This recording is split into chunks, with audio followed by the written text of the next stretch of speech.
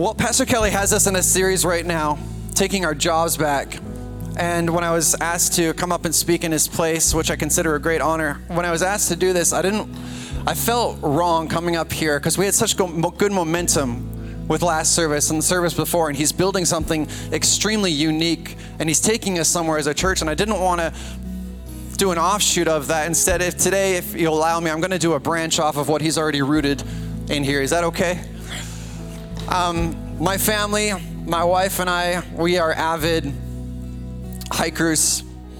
We will, for fun, put our lives at risk and stand on the edge of rock faces for 15 minutes and climb back down again. And totally her idea, by the way. I'm we're married, so you do it. And but for that being said, we frequent Waterton National Parks quite often. We've taken our family up the Red Rock Canyon, I think it's called, and the Riverwalk, and it's a very beautiful thing. And if you're a parent in here, you've ever taken your kids up that Riverwalk, it is both beautiful and traumatizing at the same time. Because one minute they're standing solidly on a rock, the next minute they're floating away down the river, and it's like, okay. That being said, my family and I, we decided to go up to Red Rock with the kids, and we're going to go on a hike. And this is kind of the premise of where I want to go with this story, is that as a father, when I was growing up and I was thinking about, man, when I'm going to be a dad, I'm going to have all these stipulations for my kids, and this is how I want them to grow up, and this is kind of like the boundaries that I want them to understand, the spiritual side of life, the practical side of life. And so when I go into situations that might be dangerous with my kids, I always get like a Liam Neeson, Jason Statham kind of mindset, where I'm constantly evaluating the people around my kids, and I'm like, okay, if this were to happen, I would jump in, do a backflip, double cartwheel, and knock the guy out kind of thing. Like as a dad, can you raise dads right in here? You do whatever you can to protect your kids, correct? So in this mindset, I kind of have an illustration for you. This is how I picture myself as a dad. I love that. Half the room's like, oh, the other half's like, because honestly, as dads, this is our heart. Right? We want the best for our kids. We will take arrows for our kids. We will do whatever it takes to protect them. And in talking about that, this is a story that has really disrupted our household. While we were at Red Rock Canyon and we're walking, my son, he was about 4 years old, he was coming up. We were coming up to a point in the river where it was going to be a little difficult for him to walk without falling in. So I looked at him, I was like, hey buddy, do you need a lift up? He's like, no, I'm good. I call him Gray the Brave because he's just like, he is. So I look at him, I'm like, are you good? He's like, no. I'm like, okay. So I take a couple more steps and I see him and he's struggling a little bit. He lost his shoe. It's floating down the river. And I'm like, buddy, are you sure you're okay? He's like, yeah, I'm fine. And I'm like, no. As a dad, this is where the picture comes up. I'm like, yeah, let me lift you. And so I go over and I pick him up and I'm like, oh, I got this dad thing. And I start walking. And the next thing I know, I'm stepping on a rock that has very little traction on it. And my foot slips, I begin to fall back. And so as a dad, I'm like rolling onto my back, phone, wallet in back pockets, and falling backwards into the river to protect the dryness of my son. Which you'd all do it, right? So I did that, and I fall into the water, and I hold him up. He doesn't have a drop on him. Holding him up, and I'm feeling like the dad of the year, and I get up, I brush myself off, I'm kind of done for the day, and he looks at me, and he's like, Dad, you dropped me in a river. I'm like, no, I saved you from the river. He's like, you dropped me in a river. And he's traumatized by it. There's something in his mind that is concrete in there that he will never forget this moment of events and continually hold me in contempt for it. So I now recognize this is coming to surface in regular activities that we do. So he enjoys going through McDonald's, getting that really cheap ice cream that's made of you-know-what. And so we're going through the drive-thru, and in the drive-thru, waiting for the ice cream, if it's taking too long, I'll be like, man, what is taking so long for this? It's ice cream. You put it in a cone. And he'll look at me, he's like, well, you shouldn't have dropped me in a river.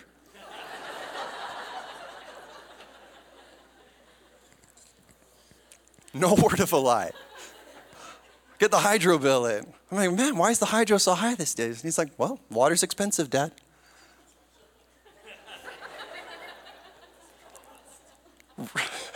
Really? And I find it comical, and I was just thinking about this while we were going into this, and I'm like, there are so many times in our lives, I think that we are put on halt in our progression for what God wants for us because an event happened, or we put our trust into a responsibility that let us down, dropped us, and did not fulfill our expectations, and we don't move forward from it. And I think as Pastor Kelly is charging us to go into our cities and restore them and rebuild, I think of an army, which is a very valiant vision. I'm tied to it. My life is tied to it. But I think of these armies whose commanders say, go, fight, and half of the army is at full speed. The other half is a little hesitant because they've been in war before. They've been wounded before. They know, they're actually, if I could say, they're a bit handicapped in their energy to drive back into it again. They won't do it. There's boundaries set. There's heart there's moments hurt. You get what I'm saying? The trust is broken. And so we're going to dive into a story today, a tale of two houses, and I want to look at a specific character today. And the premise is that if we are going to go and restore our cities and rebuild homes, then there's a whole lot of work that needs to happen before we go and do that. And I'm not going to spoil it. So here we go. We're going to jump into 2 Samuel chapter 4. It says, Jonathan, son of Saul, had a son who was lame in both feet. He was 5 years old. And when the news of Saul and Jonathan came from Jezreel, his nurse picked him up and fled. But as she hurried to leave, he fell, became disabled. His name was Mephibosheth. We're going to call him Phoebe today because I haven't had enough coffee and I don't want to offend anybody or swear. So that's a tough word. Tough word. So here we have a tale of two houses. We have David's house and we have Saul's house. David, at a young age, has been spoken over to be the next king of Israel, spiritually. Saul is currently the king of Israel, physically. And what happens here in this story is the scene here is that Saul and his sons have gone into battle against the Philistines because they're attacking again. And Saul loses his life. Jonathan loses his life. Jonathan's younger brother loses his life, and the other brother loses his life. And so when we're looking at the monarchy of Israel, the crown has fallen from generation to generation to generation. And if we were to be honest with ourselves, there's so many of us that want to act on the promises of God, that want to move on the things that we believe He's sown and seeded in us, that honestly, we're not shaken by it. We know what's going to happen, but we're hesitant to do it. And when I think about David and his life, let me put it this way. You can be anointed, but still in the waiting room. Still in the process. And I think about it as like an escalator going up where God has placed many of us on the bottom rung and there's people and there's obstacles in front of us and man, that escalator is going slow. And we're wanting to get to the top to where we see ourselves, to where we believe God's placed us and we don't have the patience to wait it out. David waited approximately 15 years between when he was told he was going to be king and to the point where he actually got appointed to be king. You can be anointed but not appointed. So if you're sitting in here today, and maybe that hesitation to jump into something courageous is holding you back, maybe that temptation is because, man, I haven't seen God do anything in my life yet. He's told me, I believe it, I've heard it, I prayed it, but I haven't seen any evidence of it. So when you say charge, I'm hesitant because I don't see God working currently. How could I trust He's going to work in the future?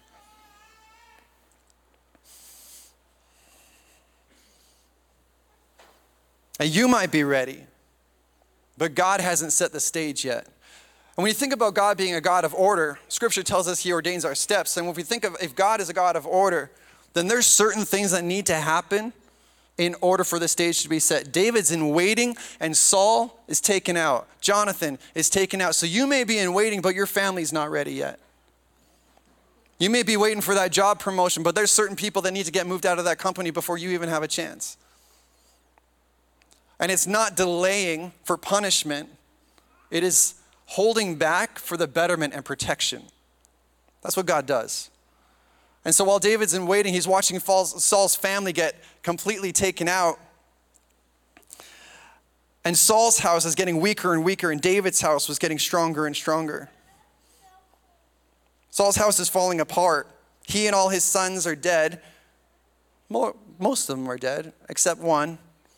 And it falls down to a gentleman named Ishbosheth. Don't even try it if you haven't had coffee. Ishbosheth. And his reign was short. 2 years. So we see the crown trickle down through son, opportunity. And Ishbosheth is just this kid waiting in the palace, and the crown rolls in front of him. Hasn't had any training, isn't ready for the authority, isn't ready for the pressure. And so Ishbosheth is picking up the crown and putting on his head, but he can't stand the weight of the crown. There are things that you're asking God to do right now in your life, but if he were to give it to you right now, it would crush you. The maturity's not there, the family's not there, the stability's not there. It's a process. It's patience. I'm taking you somewhere, hold on.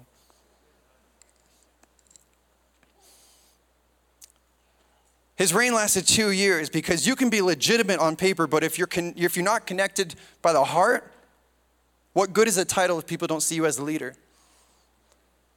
Ishbosheth had no influence. He may have had a crown, but no influence. It's like the leader that has the title, but doesn't have the heart of the people. So he's thrown the crown, expected to run the kingdom, and yet he has no influence. So his own men take him out after 2 years. His captains kill him.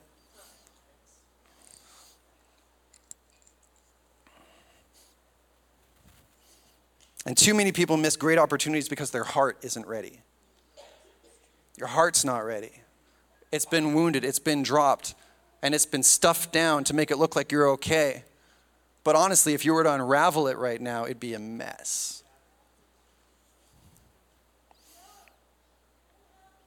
So what happens? In this story, Abner, who is Saul's cousin, is advocating for David, that is David's time. He's going to the elders and being like, it's David's turn. Isn't it interesting that a member of Saul's house would be pushing for David to take the throne?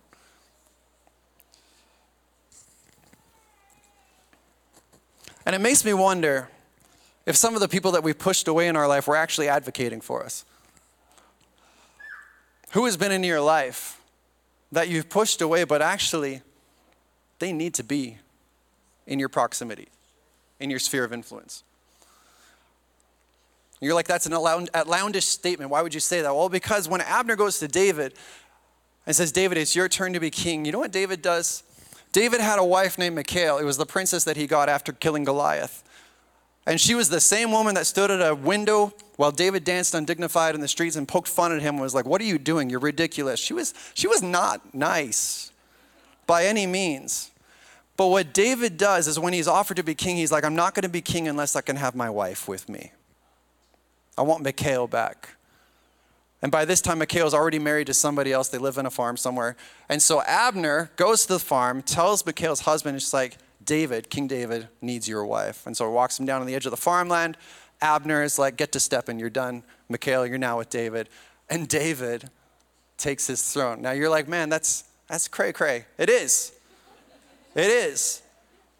But you got to understand something, is that when you have a promise of God over your life, and then you're pushed into promotion because God's timing is happening, everything is aligning, you can't afford to have a fracture in your foundation.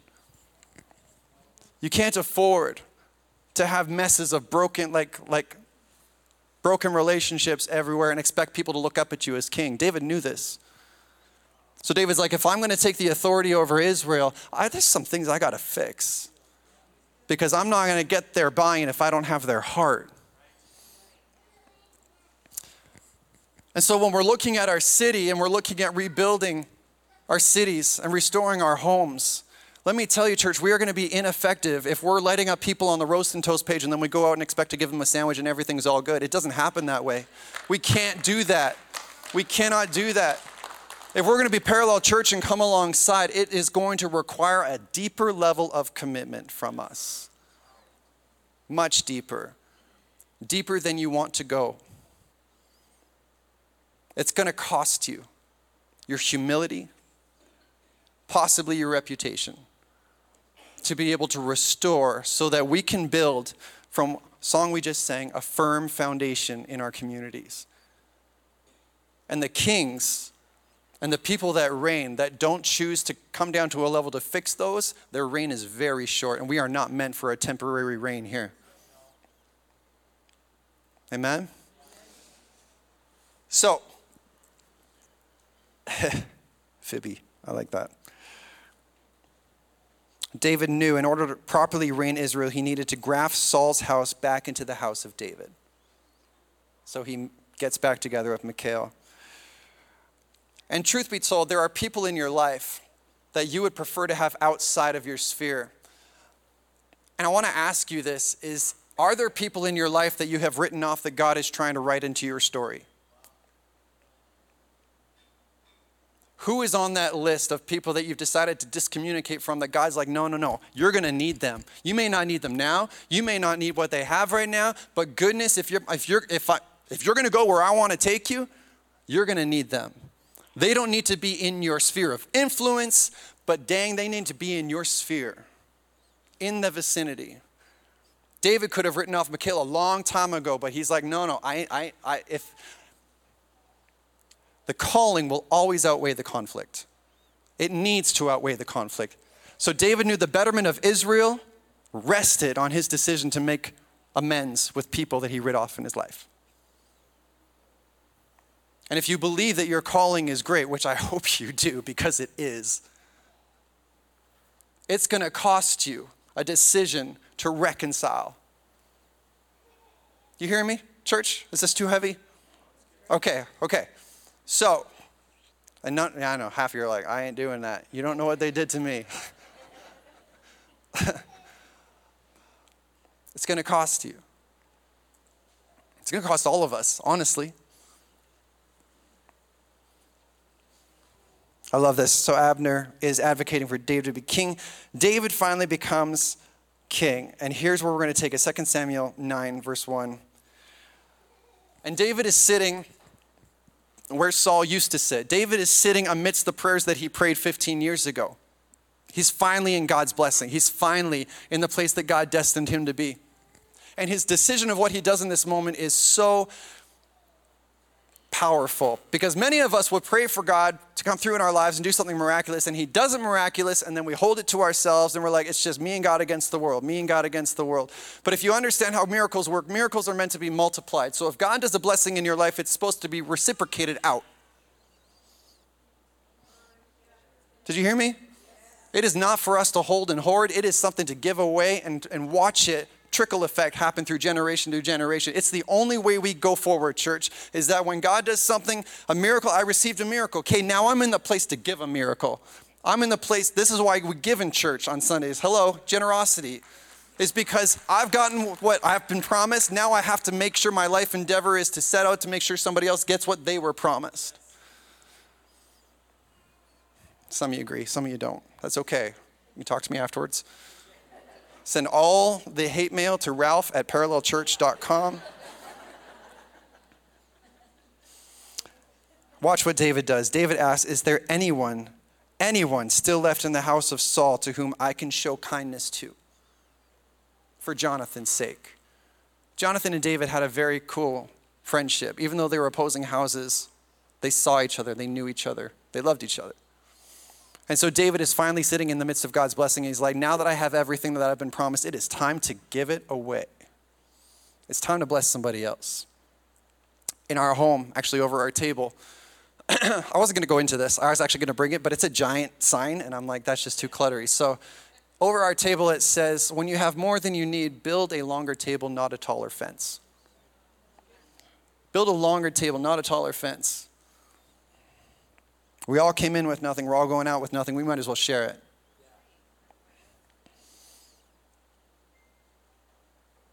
I love this. Is there anyone left in the house of Saul to whom I can show kindness to for Jonathan's sake? And there was a servant of Saul's household named Ziba. They summoned him to appear before David, and king said to him, are you Ziba? At your service, he replied. The king asked, is there no one still alive from the house of Saul to whom I can show God's kindness? God's kindness, not his kindness. You see that? I'm showing God's love, not because I feel forced to, but because God's so good in me, I'm going to give it out. Ziba answered the king, there is still a son of Jonathan He is lame in both feet. David says, where is he? Ziba answered, he's in the house of Machir, son of Amiel, in Lodabar. Did you know that you can isolate yourself so far from God and think that nobody knows where to find you, and God knows where you are? God knows exactly where you are.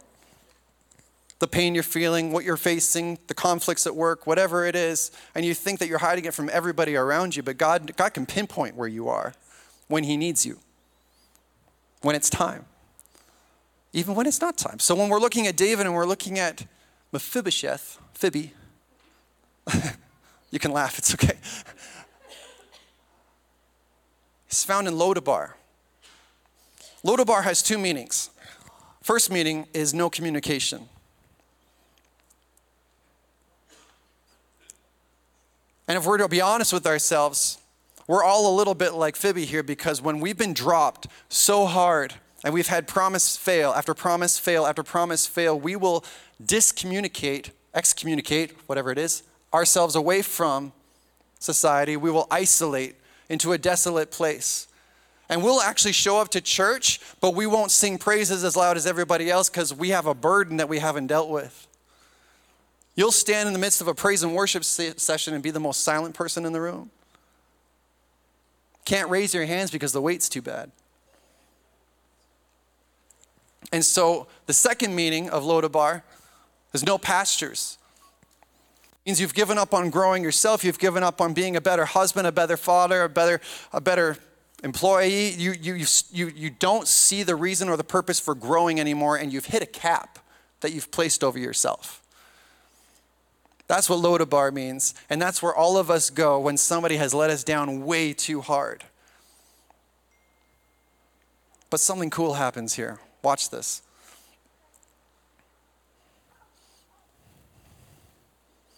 David finally has all he ever wanted. His anointing finally meets his time. His first response is not to lavish in it, but show kindness towards the fallen house. And so in 2 Samuel 9, verse 5 to 7, says this, so King David had him brought from Lodabar, from the house of Machir, son of Amiel. And when Phoebe, son of Jonathan, the son of Saul, came to David, he bowed down to pay him honor. And David said, Mephibosheth, at your service, he replied. He said, don't be afraid, David said to him, for I will surely show you the kindness for the sake of your father Jonathan. I will restore to you all the land that belonged to your grandfather Saul, and you will always eat at my table. You will always eat at my table. You were from an opposing house, but you will always eat at my table. You were broken and isolated, but you will always eat at my table. You were forgotten and thought that you would miss out on your royalty, but I'm going to allow you to sit at a king's table anyways. That's what God does with us. That's what God does with us. If you came in here and you feel like you've been isolated, or you decided to isolate yourself, you've been in Lodabar way too long, let me tell you something. God is inviting you to sit at a table that you do not deserve to sit at. None of us deserve to sit at it.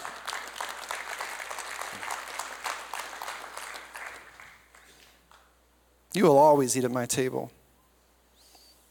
It's an admirable charge to be the ones who desire to rebuild our cities and restore our homes. It's so good.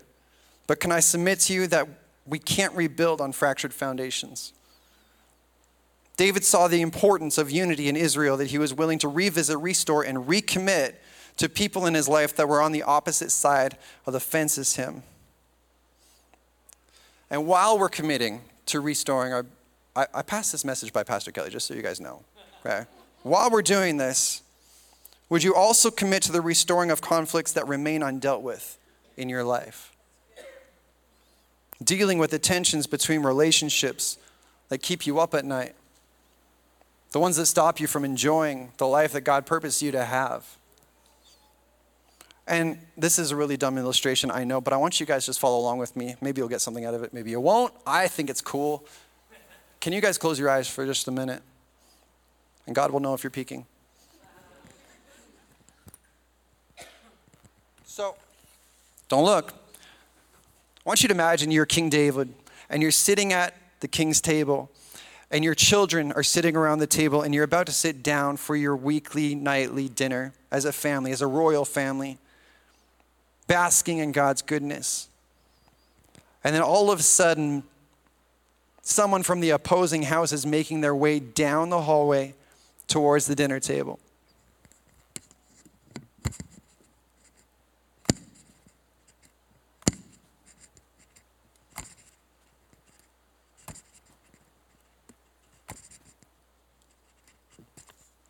Do you hear that, church?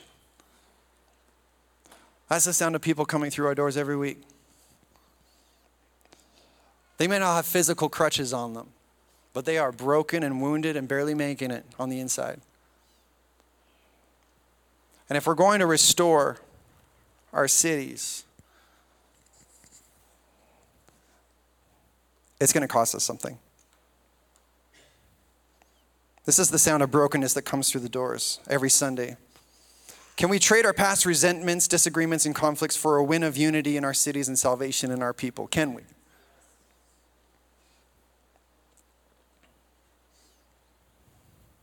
Is there anyone else? Title of the message today. Is there anyone else? Let this be your question coming out of church. Is there anyone else that I can show kindness to? And allow that list of people that you've crossed off to get shorter and shorter and shorter and shorter and shorter. Now, I was talking to somebody outside in the lobby just after the last message and made a very good point. I'm just going to point it out here as well, is that you may be sitting here and you're like, even if I tried to forgive, they wouldn't take it. They wouldn't even accept it. It's been too long. It was way too hard of a circumstance. Your responsibility is to you. You cannot allow or expect the response to dictate you moving forward in your forgiveness. So if that is, come on, if that is the case, allow them, give them permission in their timing to come back into your sphere. And if you don't want them in your sphere of influence, that's a completely different thing, completely different space. That's on them. But as long as you've done your part, and if you're sitting here and you feel like your progression is halted by somebody else's response, you make the decision. It's a personal thing. So takeaway today is this, guys. In order to rebuild, to be rebuilders of cities and restorers of homes, we must commit to be reconcilers of differences. We got to find that middle ground. And when our leaders say charge, to hit our communities with an unprecedented amount of compassion and love and generosity, I don't want to be the one standing back and being like, I got too much stuff to deal with. I can't participate in the fight or participate in the progression of overturning the soil in this city.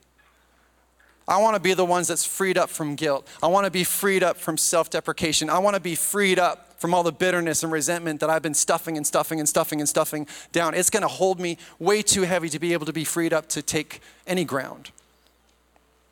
And if you're in here today and you're like, Pastor Kelly, that is a valiant ambition, and I'd like to take part, but the weight I carry, it weighs way more than a sword and a shovel. I can't move right now. I can't breathe some days because of the tension and everything that I've just stuffed away. So let me just give you a brief moment of levity here. Is that David knew what it was like for his purpose to be postponed. There was something David saw about Mephibosheth that was like, wait, I can relate to that. Because David was a king in waiting spiritually, and Mephibosheth should have been next in line for that royal position. And David had to come back, and it felt a responsibility to Mephibosheth. I got to give this kid a comeback. And God is saying to you today, it's like your comeback is in the waiting. Like just come to me. There's so many scriptures about just relieving your burdens on him and letting it go. And I know it's not easy because the natural and the spiritual, it gets complicated. But let me just even, he would not put that purpose in you if it wasn't meant to come to fruition. And our responsibility to our calling This is your responsibility. Your calling is to come to the place where you're so humble. It's like, God, I need you to do an intrinsic work in me. I need you to rework my heart so that I see people differently. I need you to let me go of these weights and responsibilities that I carry that weren't mine to begin with. And if you can do that, if you care about your calling that much that you're willing to come to that place, there is nothing that God will not do with your life. Let me tell you. He will take you from the most broken, desolate places and sit you at king's tables, make you part of an influence in cities, in countries. I'm not thinking small here, guys. Small decisions pay big rewards. And that's a small decision. It carries a lot of weight, but if you're willing to do it, you can walk with a different confidence that God's got a direction for your life and you're on your way to it. Amen?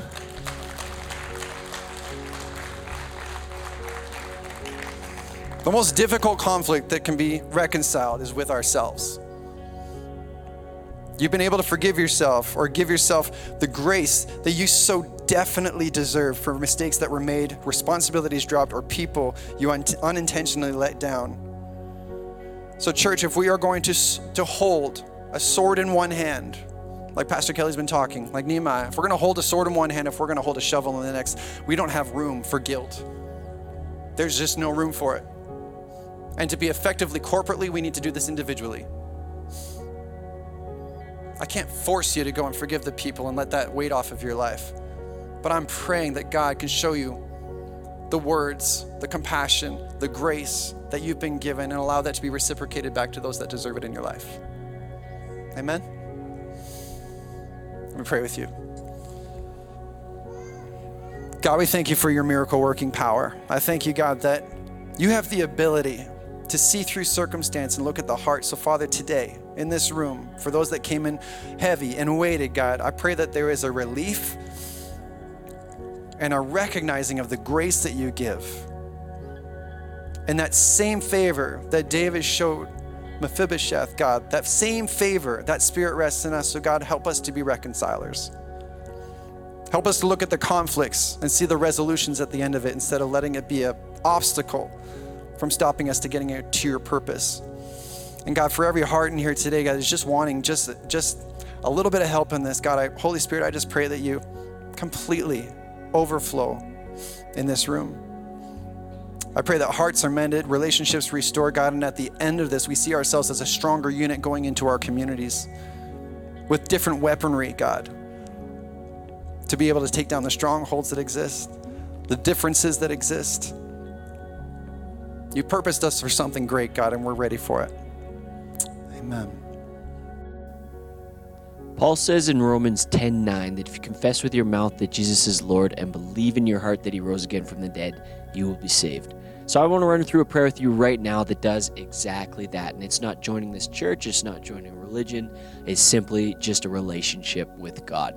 So if you'd like, you can close your eyes, bow your head, repeat after me. Dear Jesus, I confess that you are God, and I believe that you rose again from the dead. And I ask you now to become my Lord, to become my friend, to become my Savior.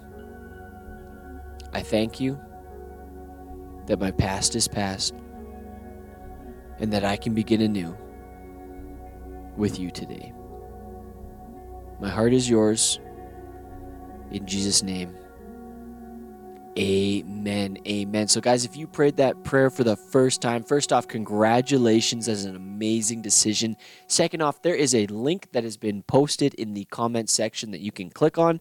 Click on that link, fill out that form. We'd like to get to know you a little bit better. We'd like to just help you along in your journey and just help with anything that we can from here on.